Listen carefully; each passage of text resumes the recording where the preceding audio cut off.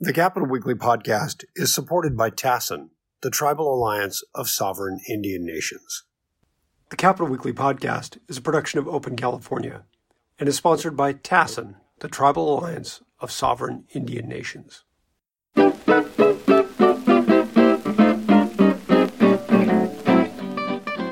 Greetings and welcome to the Capital Weekly podcast. I'm John Howard and I'm joined by my colleague Tim Foster. Hi, John. And our special guest today is Ken Jacobs, chair of the UC Labor Center.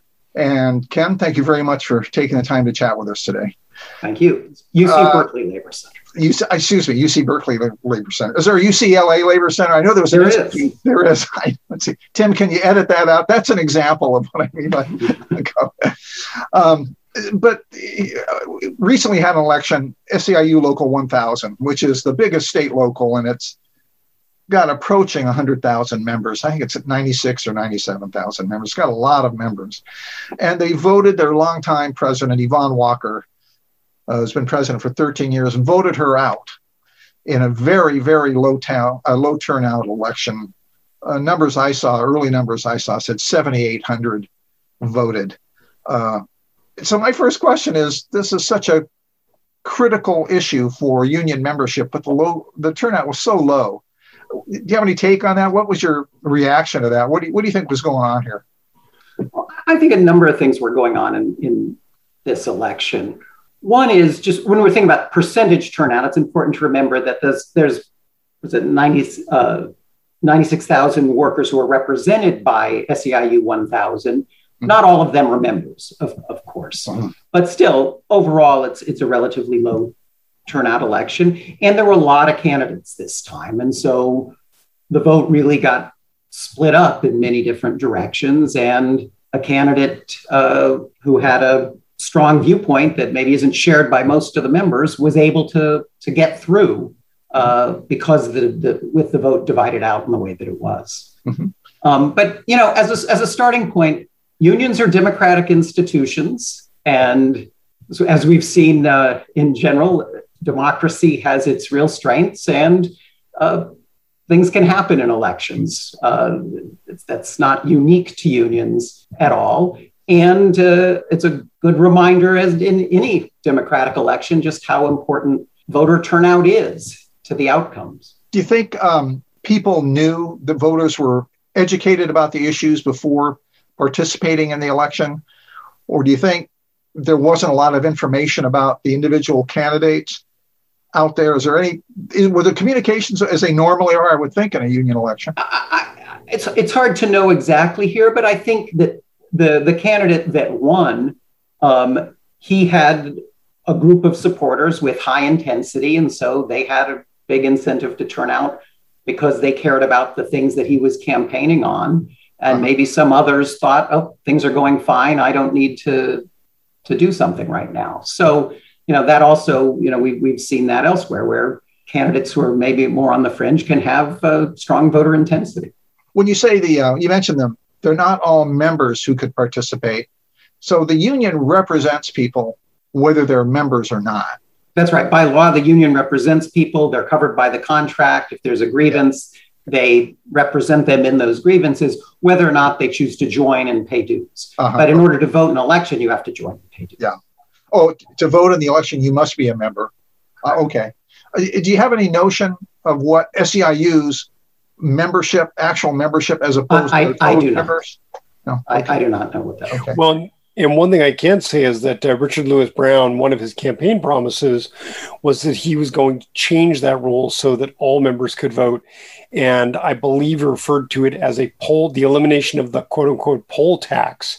So your union dues, he was going to eliminate that and allow all members to vote in future elections. Now, I don't know if that's something within his ability as an elected president of that union, or whether that's something he has to convince a whole slew of other people to approve that. I assume that would take a change in the union constitution, and then the question is, with that change, is that one that would need to go to the members on a vote, or is that something that would have to go? At the least, it would have to go through their board, and so. Again, I don't know the details of Local 1000's constitution, but I would be very surprised it's almost certainly something he can't do unilaterally. The question is that an executive board decision, or is that something that would have to go back to the members? And one of his other campaign promises was that he was going to cut dues in half on day one. He was going to cut the dues in half.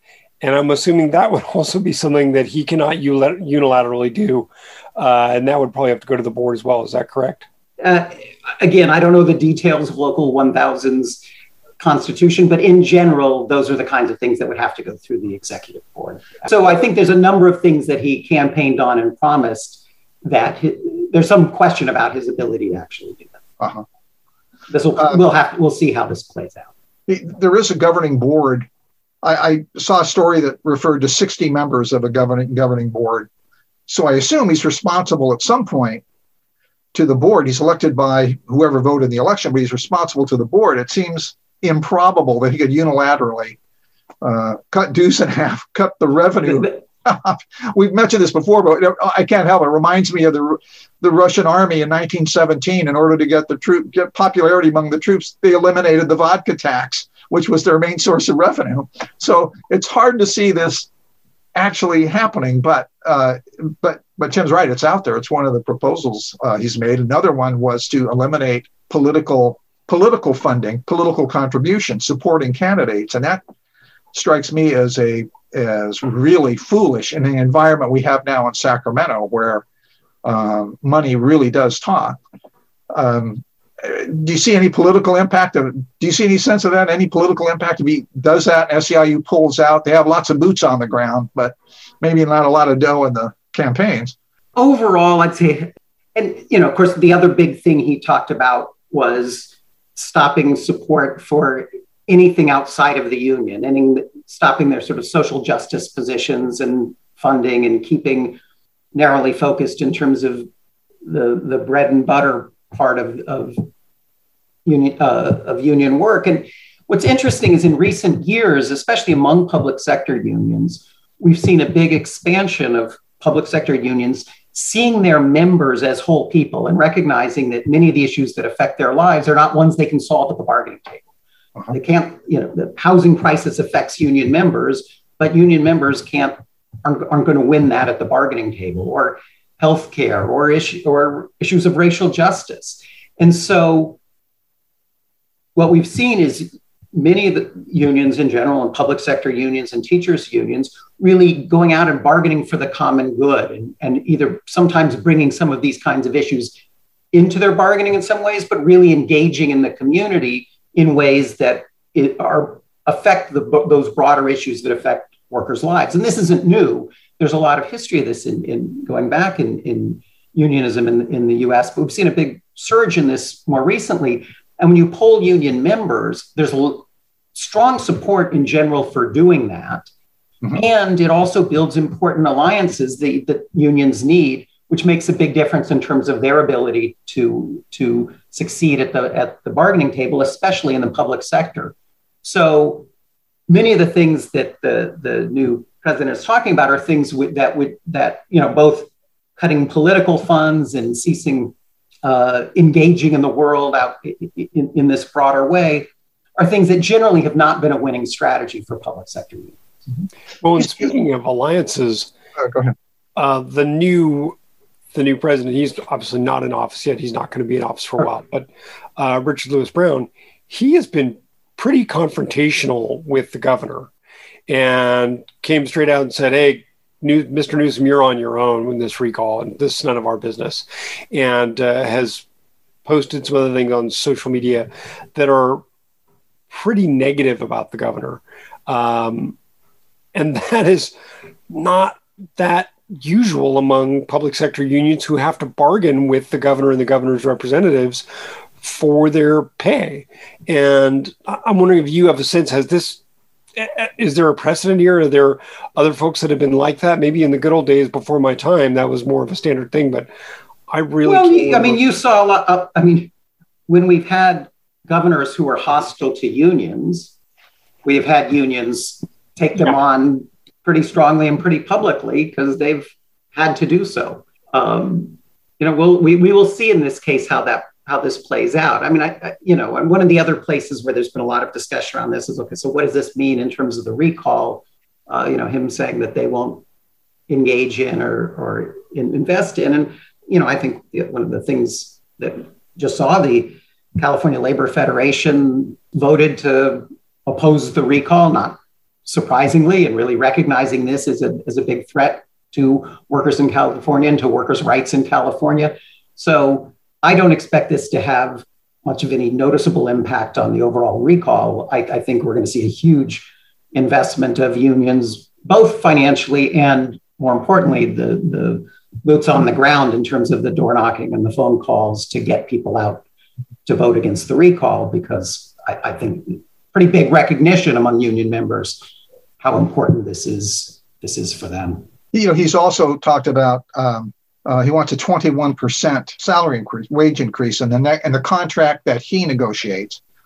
Yvonne Walker's negotiating the current one, and the one that they're talking about now. The one after that, he'll be looking for 21% raise, and that was another comment that got my attention, because it seems so improbable. Where did he come up with 21%? Does that look real? I mean, in years, in good years, if you get a 7 or 8% raise, that's huge. Triple that, it just somehow doesn't compute very well. Is that basically for the consumption of the potential voters? It was a campaign thing, or I don't know. What's your take? I don't have much to say on that one. Yeah, I think of the unions as being very monolithic. Because in Sacramento, politically, the union's position is pretty well defined. And what the building construction trades is up to, or IBEW is up to, what the Teamsters want. This is pretty well defined as you go forward. But this election, it sort of threw that into a cocked hat. It didn't seem it was a surprise, I think, all the way around. I think to people watching the election, it was a surprise. Not so much a surprise for those who were familiar with the 2018 election and Yvonne Walker's trouble in that one, where her lieutenants really were ousted, but she managed to stay in. So I think this has been percolating for quite a while. Do you have any sense of, has this been going on for years, or is this something that came out? I think there have been long-term differences among the membership in Local 1000 over direction. And so, as a democratic institution, some people have wanted to move into one direction and some in another. And I just think we've seen this play out. And here again, in this case, there were multiple candidates. The vote got divided out. So democracy can be messy. Yeah. So sort of standing back for a minute from SEIU, we've been talking earlier about this apparent shift in dealing with Prop 22. In the wake of Prop 22, a lot of the drivers are not happy, and they feel that positions have been shifted. The company has said positions may be shifted from what people thought they were voting on and what the drivers thought they were voting on. Do you get any sense of that at the Labor Center? Well, the company spent $200 million to pass the ballot initiative. They ran all sorts of propaganda through drivers' apps and onto consumers, made some changes leading up to the vote that drivers really liked, including the ability to, before someone picked up a ride, knowing where it was going and having some of the better information to make decisions on. And, that helped move the vote.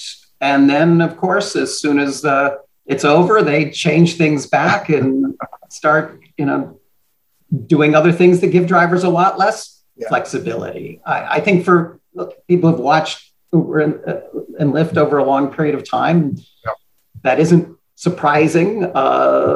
Flexibility has never been real in that sort of sense that, they change the rules constantly on drivers. And that's why there's been a lot of drivers who joined the various driver organizations in the state, and many of them opposed Prop 22, but they were outspent by a enormous ratio on the campaign. Yeah, sure. And now we're seeing some of those consequences.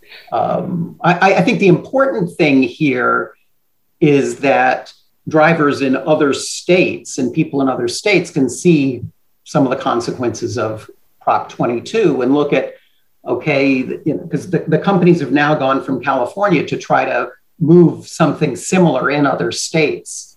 And so, and in some of those states, they don't have access to the ballot.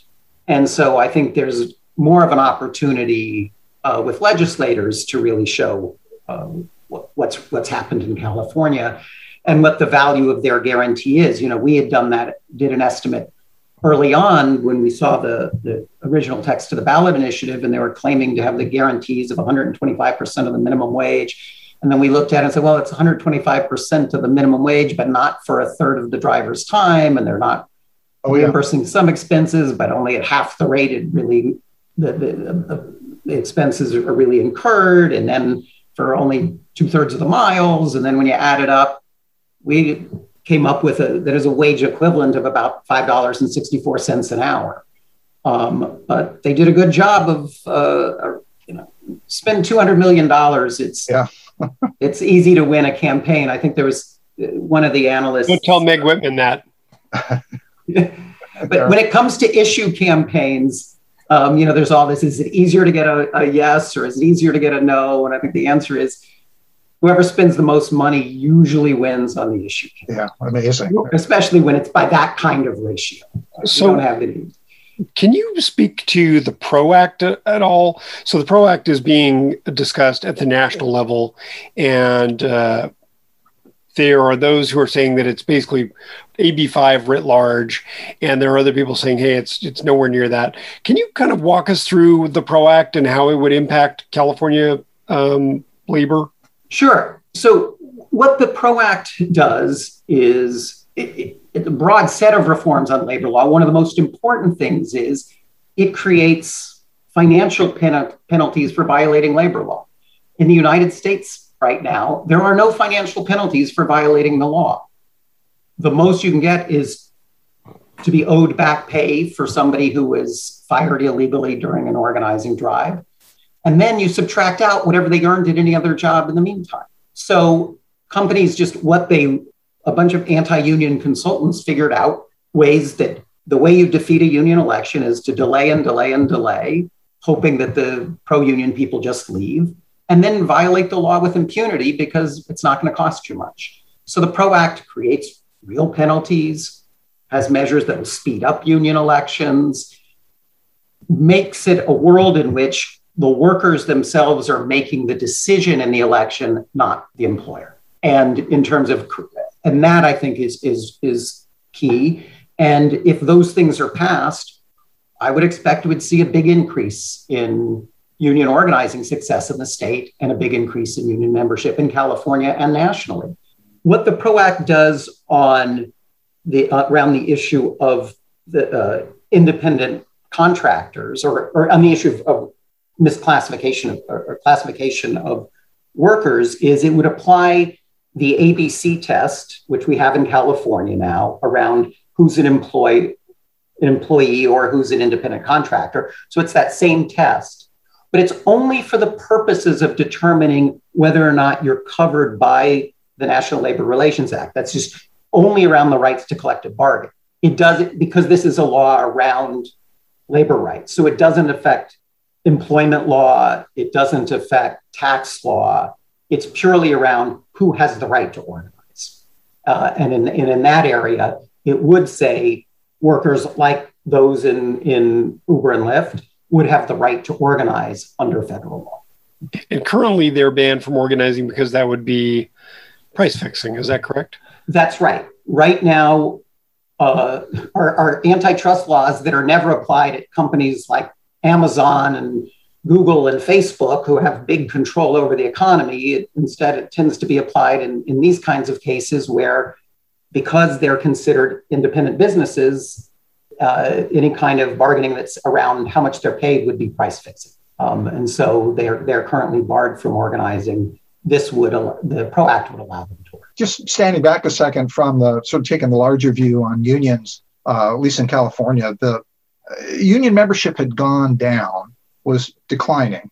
And then as public unions got more into effect, got entrenched, union membership started rising, basically, a large measure, I believe, because public union membership was on the increase.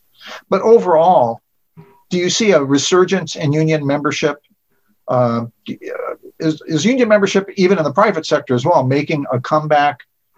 Seems that there are lots of wage issues out there. There's an income disparity, obviously, that's out there, wealth disparity out there. Is this providing an incentive for more robust union organizing? Well, we've seen in the public sector in California, just in the last couple of years, some big union wins. That 40,000 childcare workers were able to gain union rights. And then we've just seen in the University of California, the graduate student researchers, another large group, was it 25,000, I believe?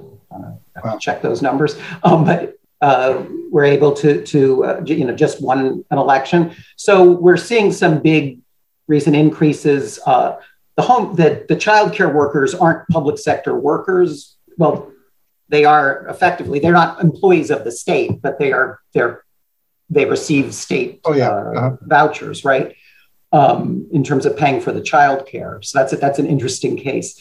On the private sector side, there's a big increase in interest in unions and a big increase in support for unions. It's gone way up as people's view of corporations has also gone down at the same time. We haven't seen that translated into big increases in union membership outside of a few sectors like healthcare, where there's been a lot of recent victories of nurses organizing. And a good part of that has to do with the state of our labor laws, as I was describing earlier, which really make it very difficult for private sector workers to organize. And that's what's behind one of the big pushes in the PRO Act. If you look at surveys of workers, there's a high share of workers want to be in a union. We just have a law that makes it very difficult for them to achieve that. Great. Ken Jacobs, thank you so much. Thanks for your time and giving us the opportunity to chat with you. It's time for Capital Weekly's The Worst Week in California Politics.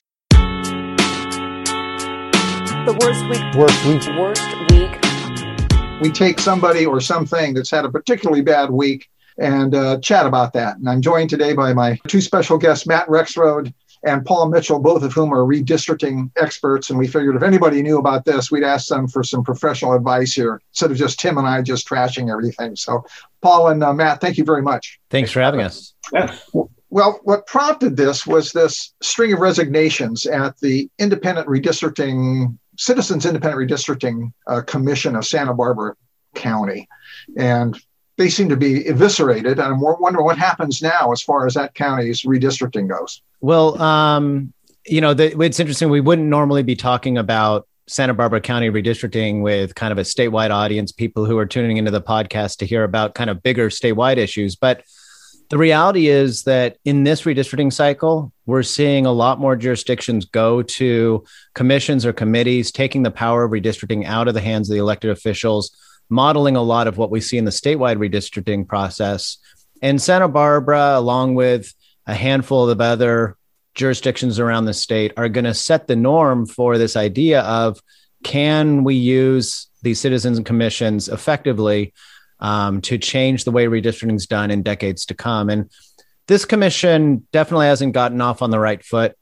Part of it was probably the process they used to select applicants. The state got 20,000 applicants from a wide range of groups with a lot of diversity.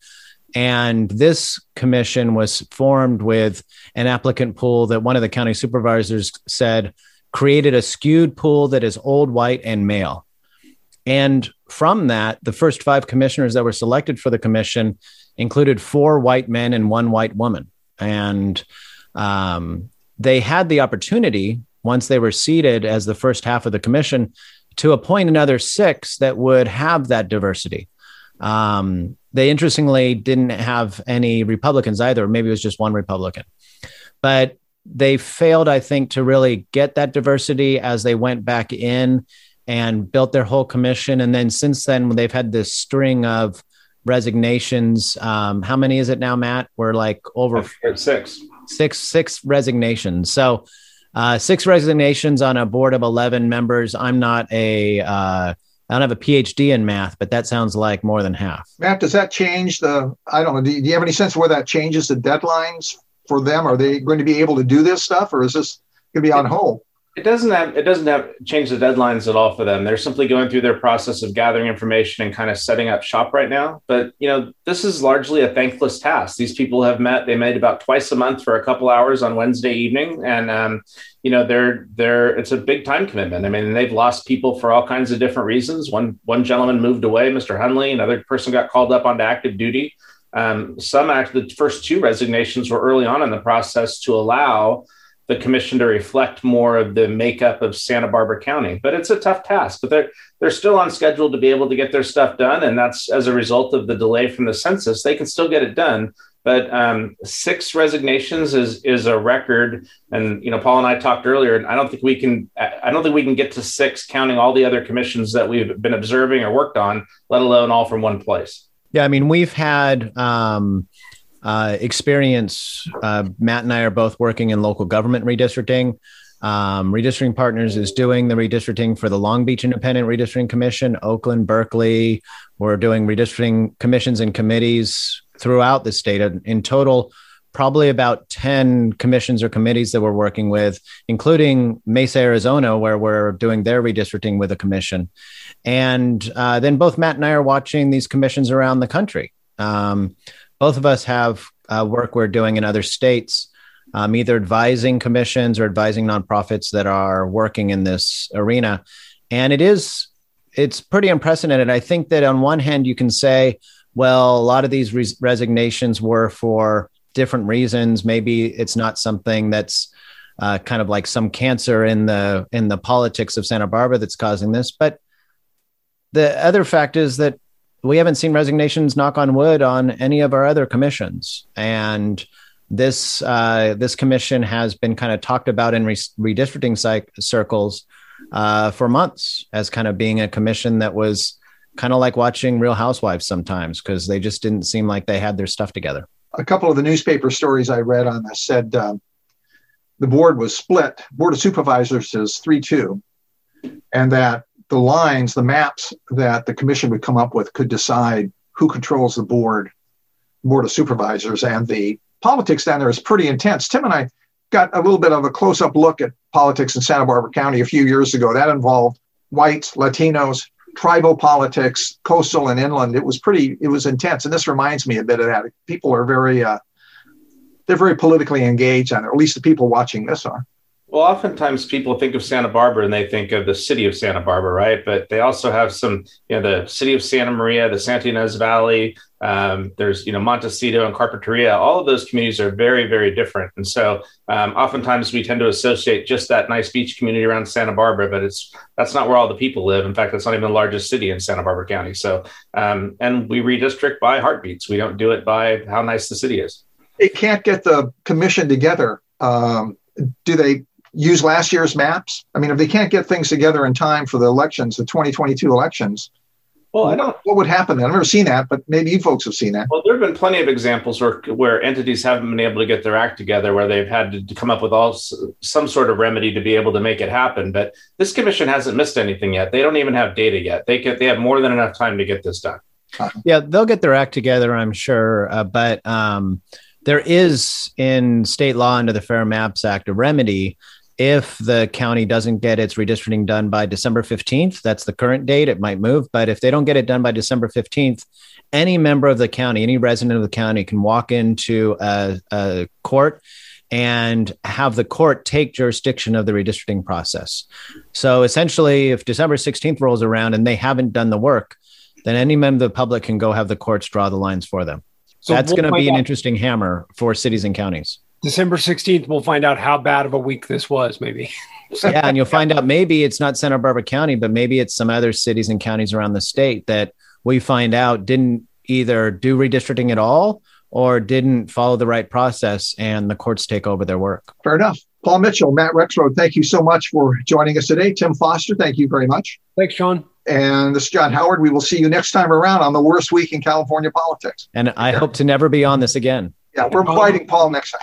Paul, stop wearing those capri pants. Hey, they're not capri pants, 3/4 shorts. Thanks again. Have a great day, guys. Yep, you too. The Capital Weekly podcast is produced by Tim Foster for Open California. If you enjoyed today's episode, we hope you'll go onto iTunes or wherever you get your podcasts and leave us a positive review. Thanks a lot, and we'll see you next week.